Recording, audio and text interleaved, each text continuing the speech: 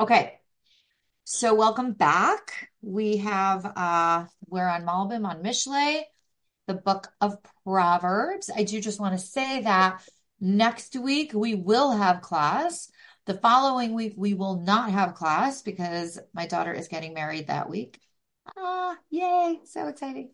So we're gonna miss a week. For the best reason, thank God. So grateful. And for today, we're going to plan on finishing chapter 19. So let us get to it. All right, we're on verse 25. We're on page 202 in the book for those of you who have the book. Adrian, this is the book that we use. It's in the WhatsApp chat, the icon, the picture of our group. So if you want to get it, some people just listen, but if you want to follow along in the book, you can let me know and I'll help you get a hold of that. Okay, welcome, Sherry. Hi.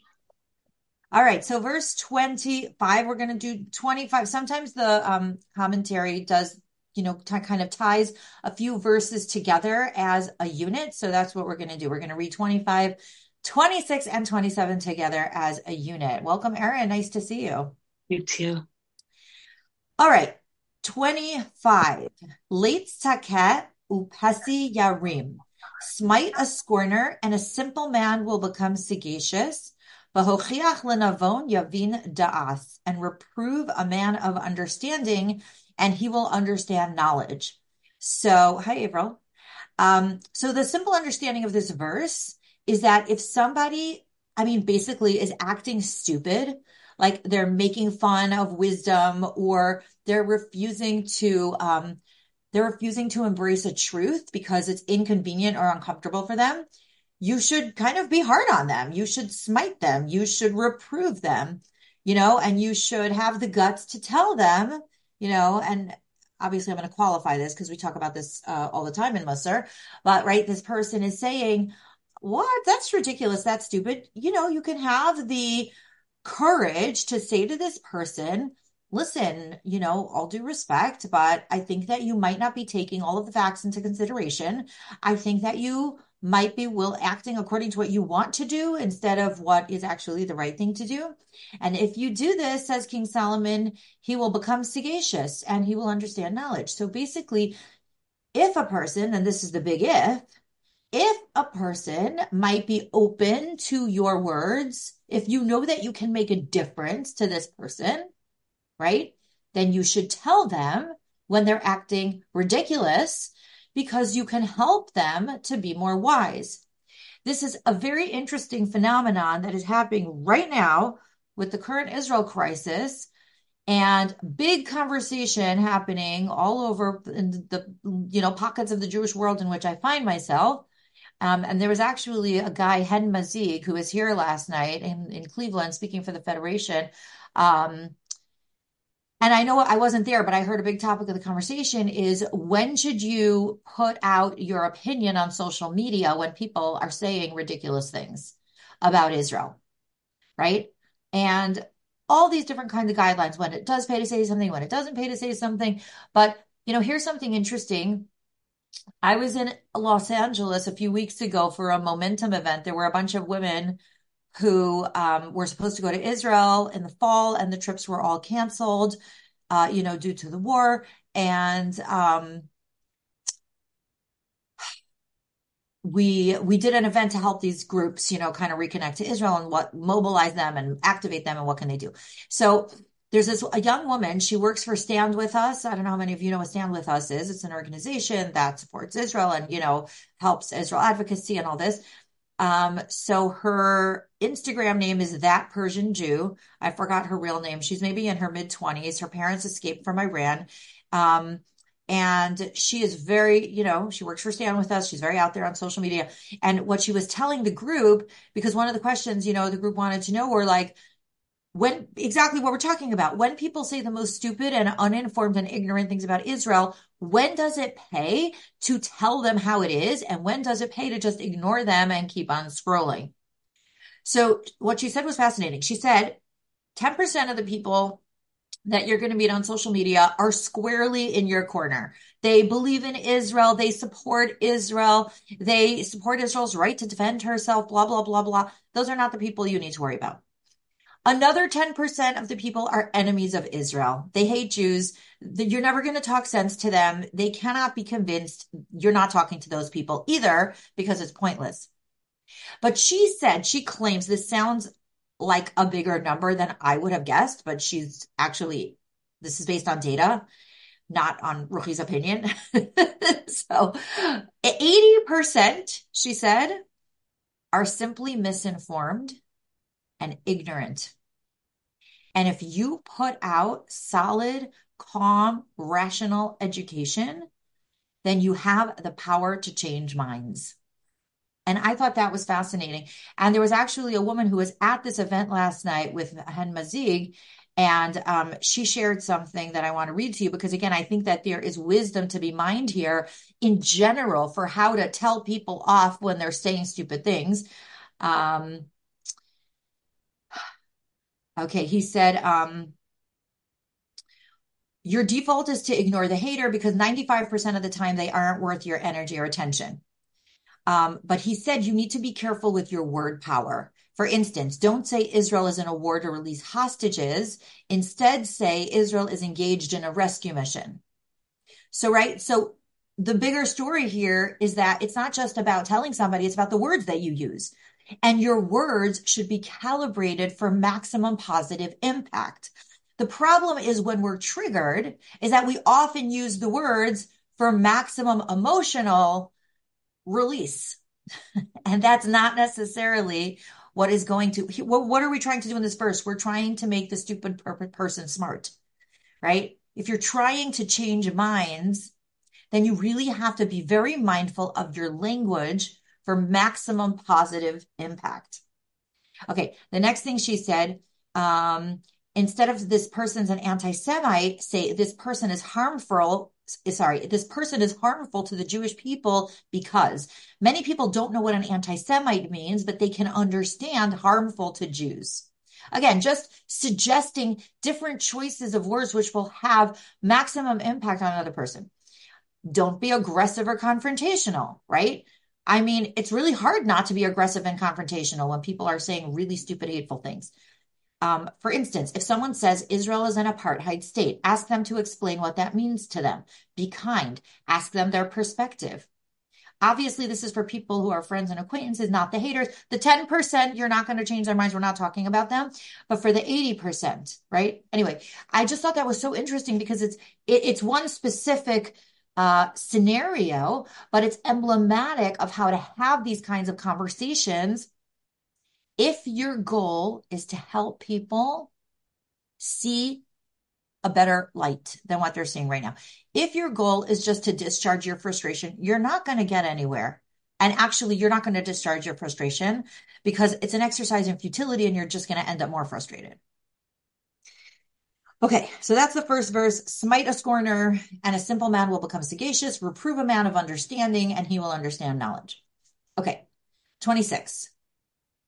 Mishaded of Yavriach Aim, a son who brings foulness and disgrace will desolate his father. Sorry, hold on, let me read the whole thing.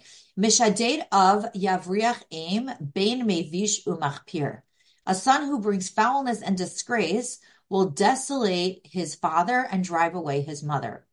So this is something that also came up in previous verses, a similar that we've mentioned previously, a similar concept, which is that when a child, it doesn't mean a little child, it could be a grown child, acts badly, what they have to understand is they're not only bringing destruction upon themselves, but they're also bringing so much pain and aggravation to their parents, right? And so one of the things that King Solomon says is that a parent has to try their hardest to teach their kids positive values and to help them understand that doing the right thing is sometimes uncomfortable, but worth it, right?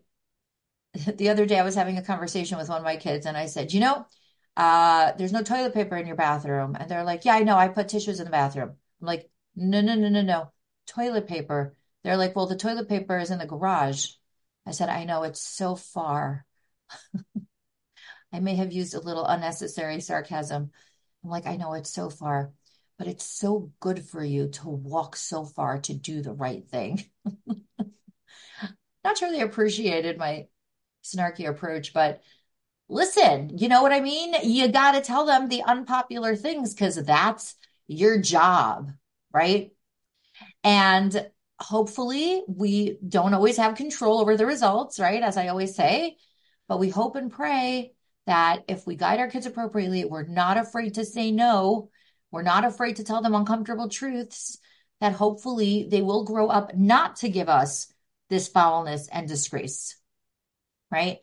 Um, there's this rabbi who runs a school in Israel that my daughter went to for her gap year. His name is Rabbi Zachariah Greenwald, and I've mentioned him before. I think I even shared an article of his. He is a really brilliant guy in the field of education. And so he writes this like Q&A education column in one of the Jewish periodicals that I read. And so this mother writes, she's like, listen, oh, this is the one I told you guys about. Okay, I'm going to repeat it because it's so good.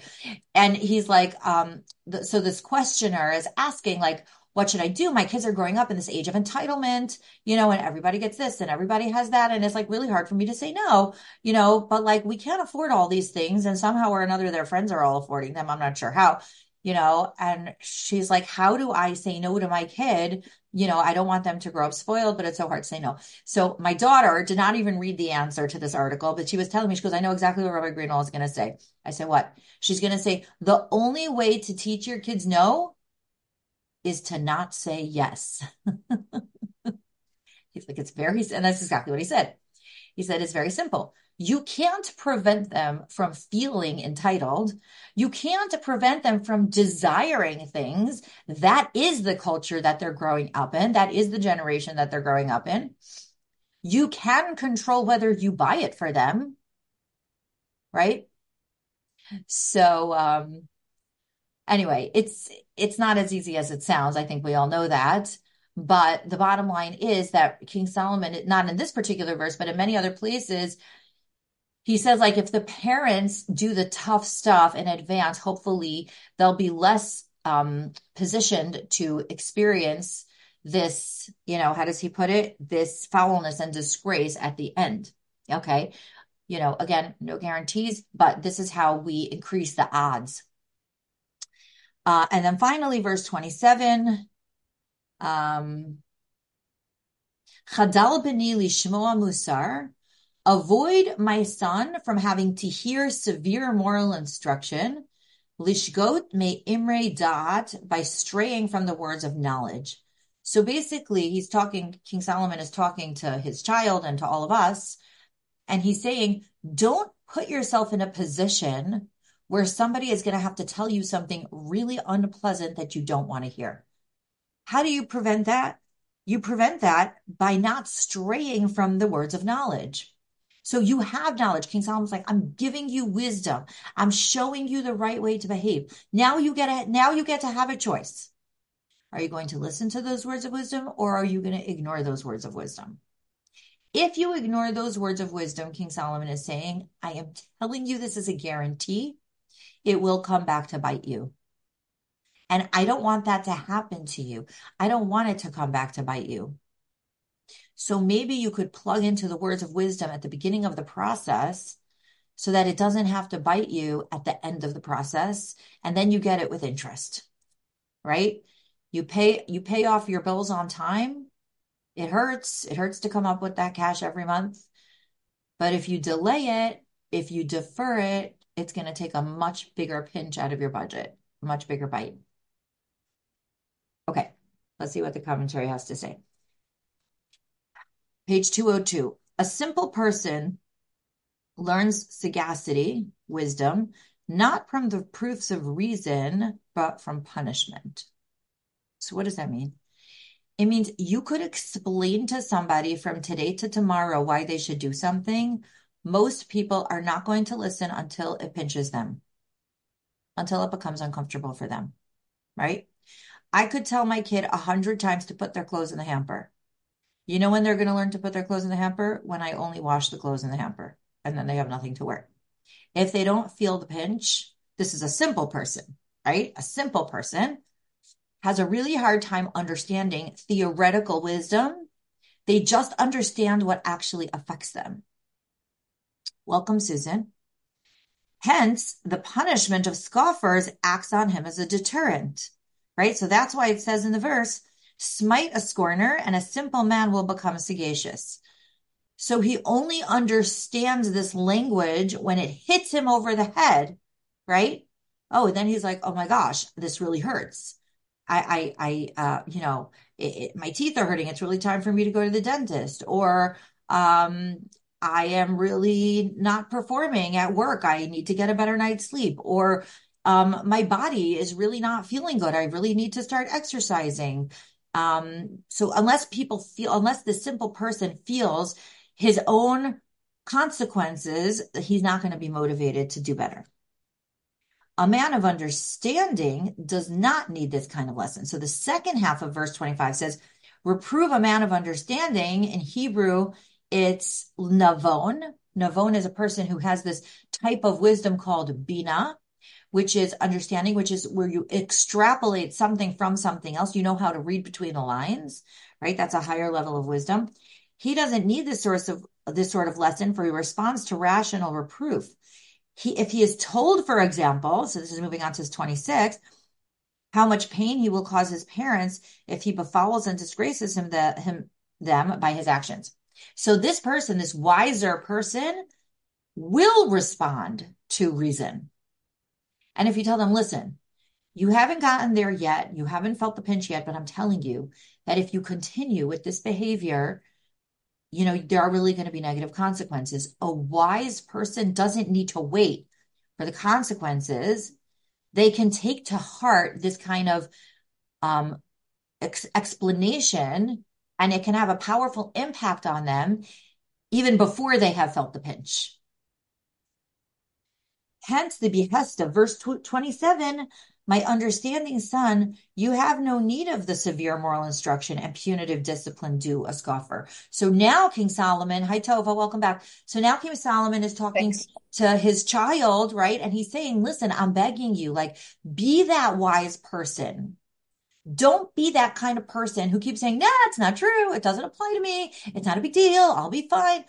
Don't be that kind of person who keeps engaging in bad behavior and bad habits and ignoring their health and ignoring their soul and ignoring their purpose and ignoring their loved ones and doesn't do anything about it until it really hurts.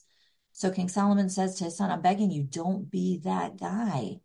Be the wise person who can understand the concept of negative consequences before they actually happen. Learn from the example of the befouling, disgracing son to keep the words of knowledge well in mind and thus turn away from the actions of the scoffers. And one very powerful way to do this is to learn from the mistakes of others. Let that be your pinch. When you see somebody else doing something and you see them going down a bad way, right, and causing negativity, be that person of Bina, understanding the person who can intuit something from someone else and say, wow, look what's going on over there. I really don't want that to happen to me. Whew, I better straighten myself out. So maybe somebody else's rock bottom can be your wake up call, and you don't have to hit rock bottom yourself. There's a very interesting observation in the Torah in Parshat Naso. The Torah portion of Naso covers a variety of topics, but two of the topics that are covered, which are seemingly unrelated, are first, there's a whole section about an unfaithful wife. So a woman who is suspected of infidelity, and there's this whole process by which she goes to the temple and they write God's name down on parchment and they put it in the water and they drink the water. And, if she's guilty, this happens. And if she's not guilty, she gets all these blessings and blah, blah, blah, blah. After that whole story, that's called an Isha Sota, the unfaithful wife. And then right after that is a story of a Nazir, a Nazarite. The Nazarite was a person who would swear off drinking and any grape drink from grapes, any intoxicating beverage. He would grow his hair long. And the Torah says, what is the juxtaposition of these two stories, right? If the Torah has two things, one after the other, there's some reason why these two stories were placed in proximity with one another. So the Torah Hi, says, how you are know you? what? I'm gonna get So the Torah says, you know why that happened? Because this Nazarite was at the temple and he saw what happened to this unfaithful woman.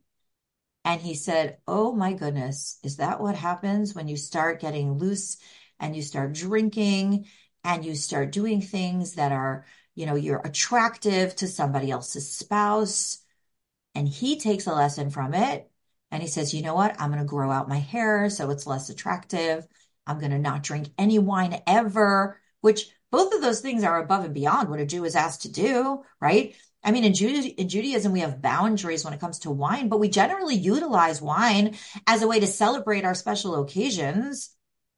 And this guy's going above and beyond, and he takes a vow of being a Nazarite because he saw what happened to this woman. And he said, God forbid I should ever be in that kind of temptation and that kind of moment.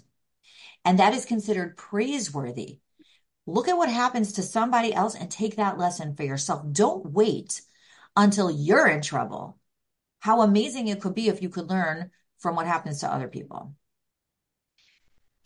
Okay, we will take a pause for any thoughts or comments.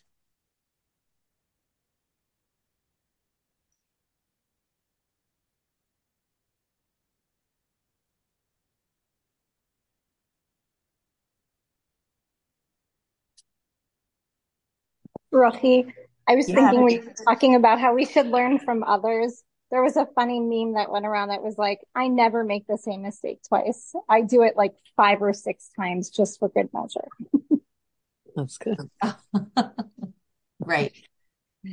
There's actually a quote from a famous person, which I have to find. Um, Hold on. Let me see if I can find it. You should know I would not put this in the same category at all, but just to give you an example of how powerful this is, um, some of you know I don't really drink coffee.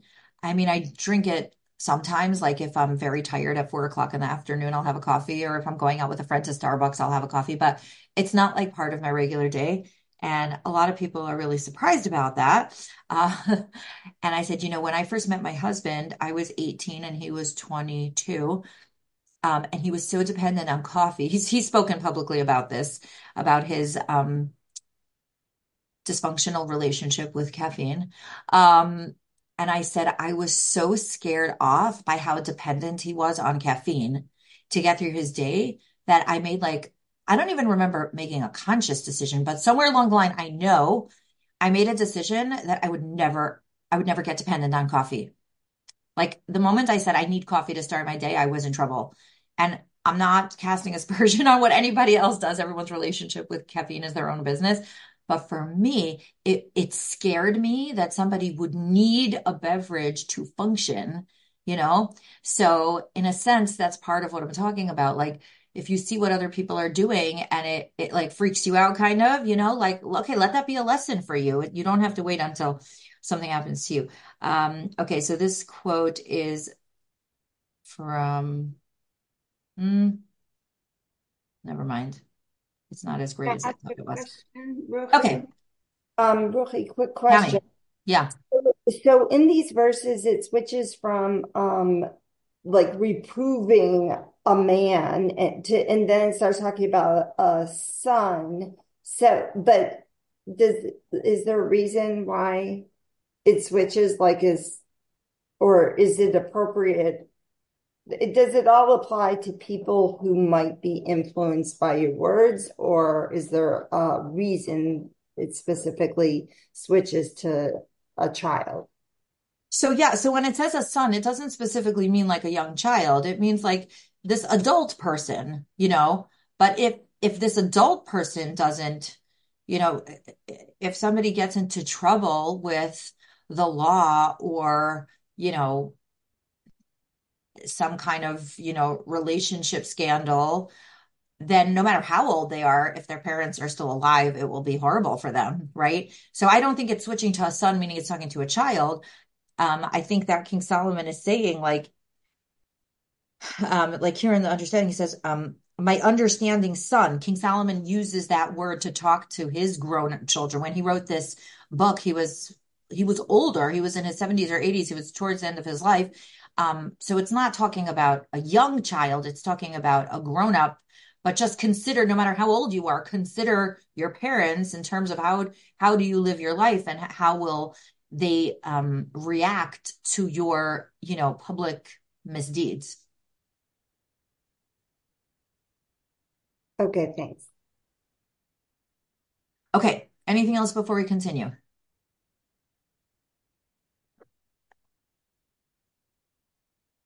Okay. So we're going to do 28 and 29 together as well.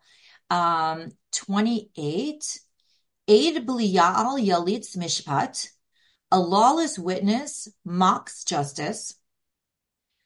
Upi Risha'im Yavala Aven, and the mouth of the wicked devours iniquity. So again, we talk about somebody who makes fun of justice, right? When justice is served, they mock it and they make fun of it. This is what he calls lawless. Now, the Hebrew word for lawless is bli ya'al. It's a word that's used very often throughout the books of the prophets, and it means like a person without morals. The root of that word is bli ol, and ol is a yoke, Y-O-K-E, a burden that a person should have a yoke is carrying around the yoke of mitzvot. That means that you have the responsibility of acting according to a certain set of moral principles. And then there are some people who throw off this yoke and they're like, no, thanks. I don't really want to have any rules. No, thank you for everyone telling me what to do. Rules are for other people. Me, I just get to do what I want. That is a bli ya'al, bli ol without a yoke. Okay, that's what it means. Here it's translated as lawless, but I just wanted to explain to you the context of that word. So this is a lawless witness who makes fun of justice. Ufi risha'im, the mouth of the wicked, yivala aven, devours iniquity. So iniquity meaning sin, right? So this person, he doesn't just do wrong things. He doesn't just sin. He like gobbles it up. He's so excited. He can't wait, like there are some people who eat and sometimes I go out for lunch with a friend and I'm like ravenous, and they order something and they're there with their fork and they're not eating because they're so busy talking. And they take a bite and then they put down their fork and then they wait 5 minutes. I'm like, are you kidding me? I'm inhaling my food. I'm so hungry. We'll talk soon. I promise, So you can eat, you take a little bit, you stop, you wait, you nosh, you graze, right? And then you can like inhale your food. That's two different approaches to sin. You could do something wrong because whatever, you're human, you do, you lapse a little, you come back, you do something wrong, you kind of regret it, right? And then there are people who are like full on, they are all in, they can't wait. That's very different. So this person, this wicked person devours iniquity. He just can't wait to gobble it up. And there's no remorse afterwards. It's shameless. It's remorseless. That is the wicked. Okay? Risha'im, Russia. A Russia, ironically, is a wicked person, but it's a very specific category. It means somebody, it's not just like a random, epithet. It's a person who is remorseless and shameless, and they know exactly what they're doing, and they just don't care. Okay, so that's 28. 29. Nachonu laletzim shvatim umahalomot legev ksilim. Judgments are prepared for scorners and whiplashes for the back of fools. So King Solomon closes off this chapter by telling us something that he reassures us about over and over and over again in this book. I know you think that wicked people prosper. And when you look around the world, it can sure seem like the nice guys finish last. But I'm promising you, says King Solomon, I am guaranteeing you, justice will come for the wicked. It's just a matter of time. Everything happens on God's timeline. The wicked destroy themselves. They bury themselves. They antagonize all their friends. Nobody knows who they can trust. They they have to have security all over the place. They have to, I mean, I can't even imagine what kind of life that is, where somebody has to constantly watch their back because they don't know, who's going to double cross them or stab them in the back. It's like, what kind of a life is that? They're going to bury themselves. So don't worry. Judgments are prepared for scorners and whiplashes for the back of fools. So King Solomon is reminding us that it always pays to take the high road. You will do better. You will not feel this pinch of the negative consequences of your behavior. If you take the wise path in life and you act according to your wisdom, you're not going to have to worry about getting stabbed in the back. You're surrounding yourself with people that you can trust, with people who care about you, with people who are honest and kind. And you likewise are honest and kind. You do the right thing. Don't worry. You're going to be okay in the end. And those people are going to finish last. And so you can rest assured that there is justice in this world.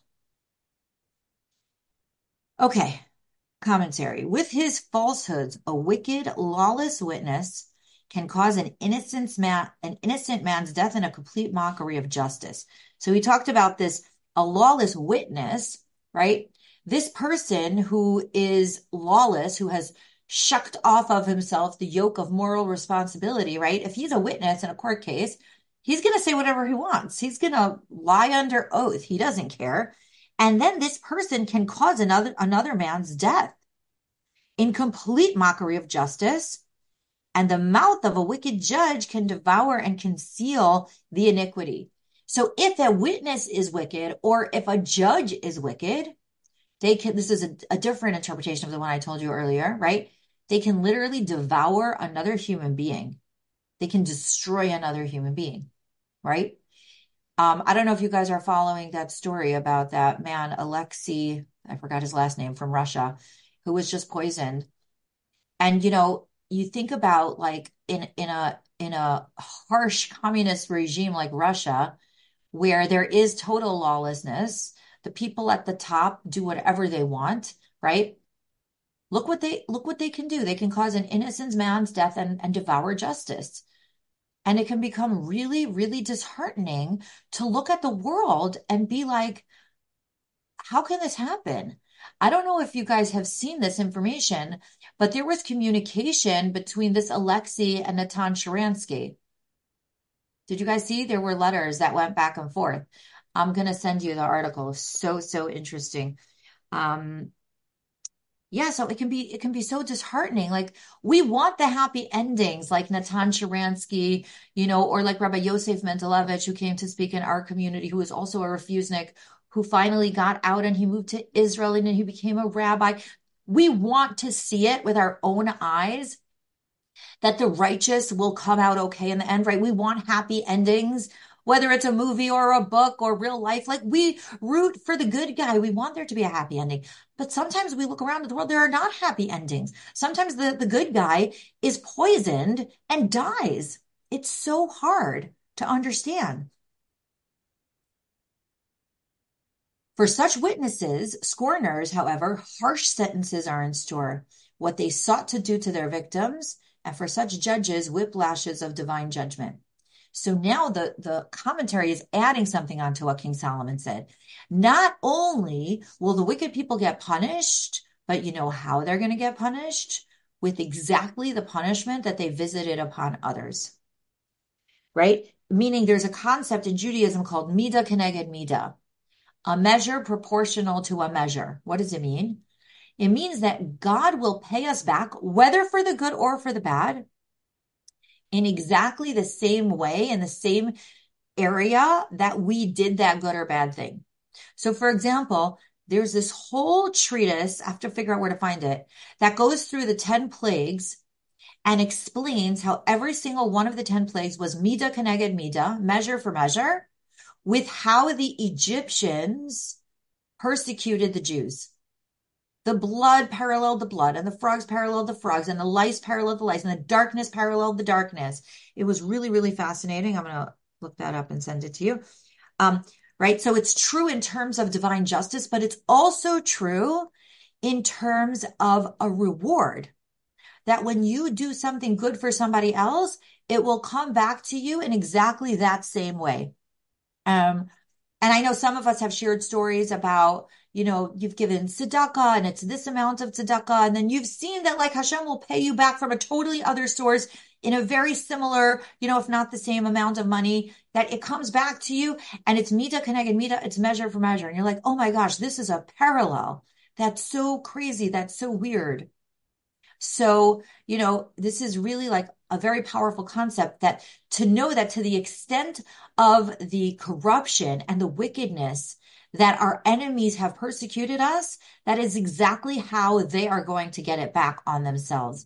And again, I know it's such a hard era that we're living in right now with the hostages still in captivity, and some of the hostages who have come out, who have been sharing their stories, and it's so hard to listen to their testimonies. I struggle so much with how much of it to listen to, because on the one hand, it's so unhealthy for me. It paralyzes me. I can't sleep. On the other hand, I feel like I have to bear witness for them. So everybody needs to figure out that balance for themselves. But one thing that you can rest assured, when you hear the horrors and the atrocities, you can remind yourself that God is going to pay evil people in exactly the same way that they meted out their evil. And it's a comforting thought. It is, in Judaism, when we hear that somebody was killed for being a Jew, there's a Hebrew phrase that many people say, Hashem yikom damam, may God avenge their blood. And what does it mean? It means that we're not into revenge. That's not our way. Israel is not at war right now for revenge. We're at war for self-defense. We leave justice to God, right? We don't take the law into our own hands. We leave that to God, but we pray that God will avenge the blood of the innocent by bringing it upon the heads of the guilty. And that's why during the Passover Seder, there's a tradition, we open the door for Elijah the prophet, and there's a tradition to you stand up and you say the following statement: Shvoch chamascha al hagayim asher lo yidaucha, pour your wrath upon the nations who do not know you. Uveshimcha lo karo, and have not called your name. Ki achal et Yaakov, because they have devoured Jacob. Ve'et navehu heishamu, and they have destroyed the temple. So what are we saying? We're saying, listen, because we just got finished saying how in every generation they rise up to destroy us, but God will save us from their hands. But then we say, you know what, God, there are so many Jews. God will save us from their hands collectively. But we all know so many people who are not saved individually. And for those people, we are saying, God, pour your wrath upon them.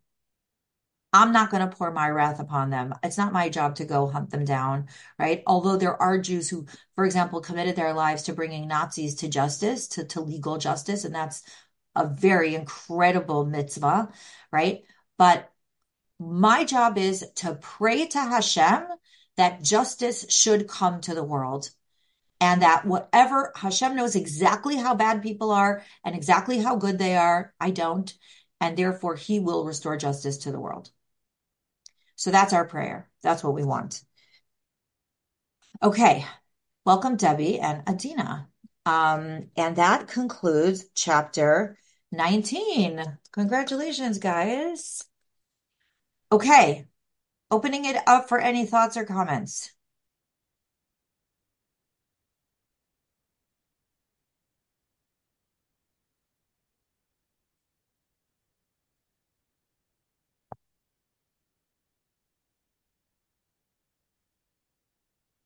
Okay, we have a few more minutes. We can. 29, really? What, Tammy? Did we do 29? Oh,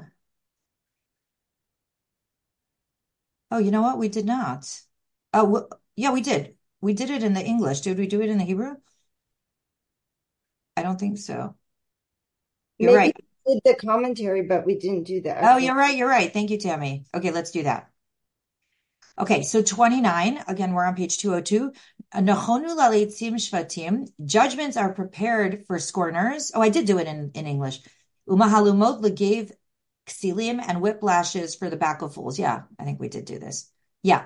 So, so that's what I was saying, that King Solomon is promising us that there will be justice and that these people will experience the full weight of what they have done wrong.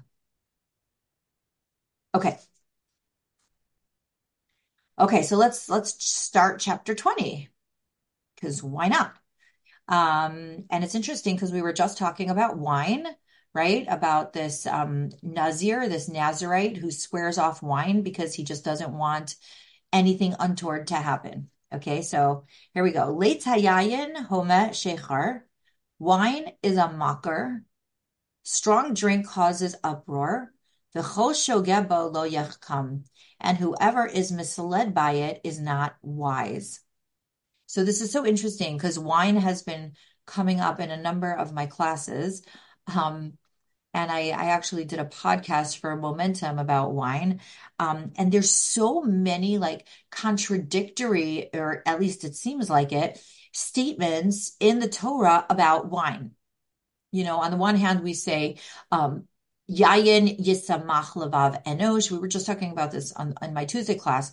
Wine makes a person's heart happy, right? But then here, King Solomon is very strongly telling us that wine can be a mocker and strong drink causes an uproar. Whoever is misled by it is not wise.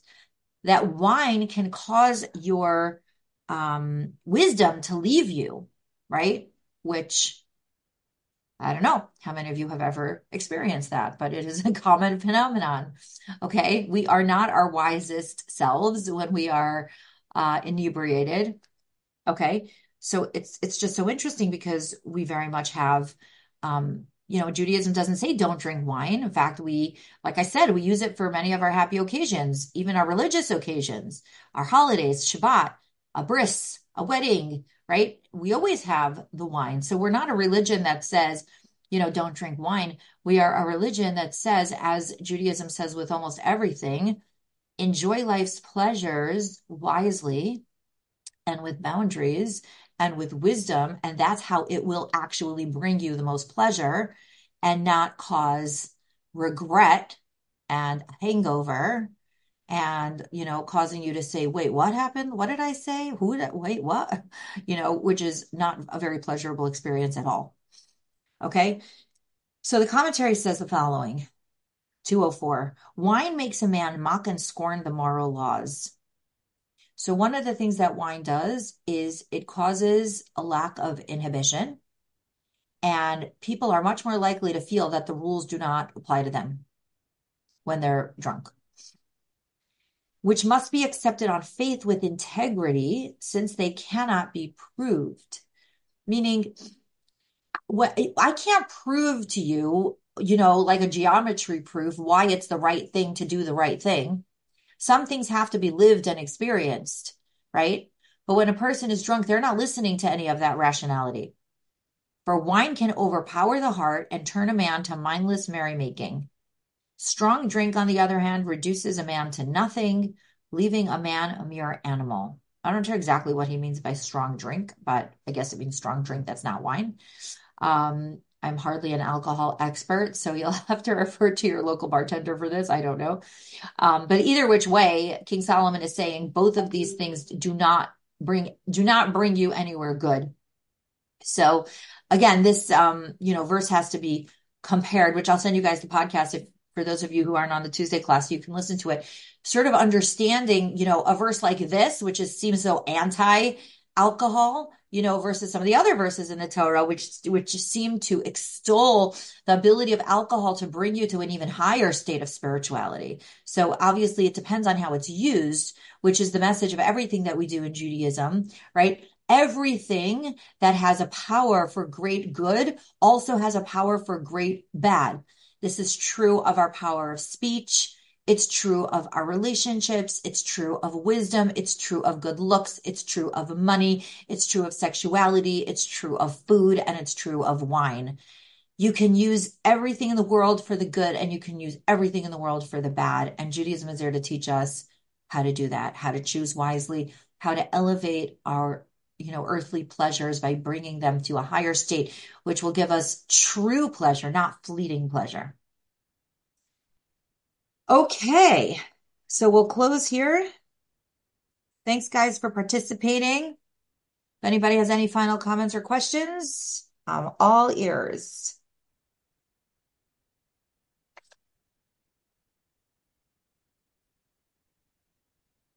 Okay. Good to see you all. Have a beautiful Thursday and a Shabbat Shalom. And I will see you guys, God willing, next week. Shabbat shalom. Bye. Good to see you all. Bye. Bye.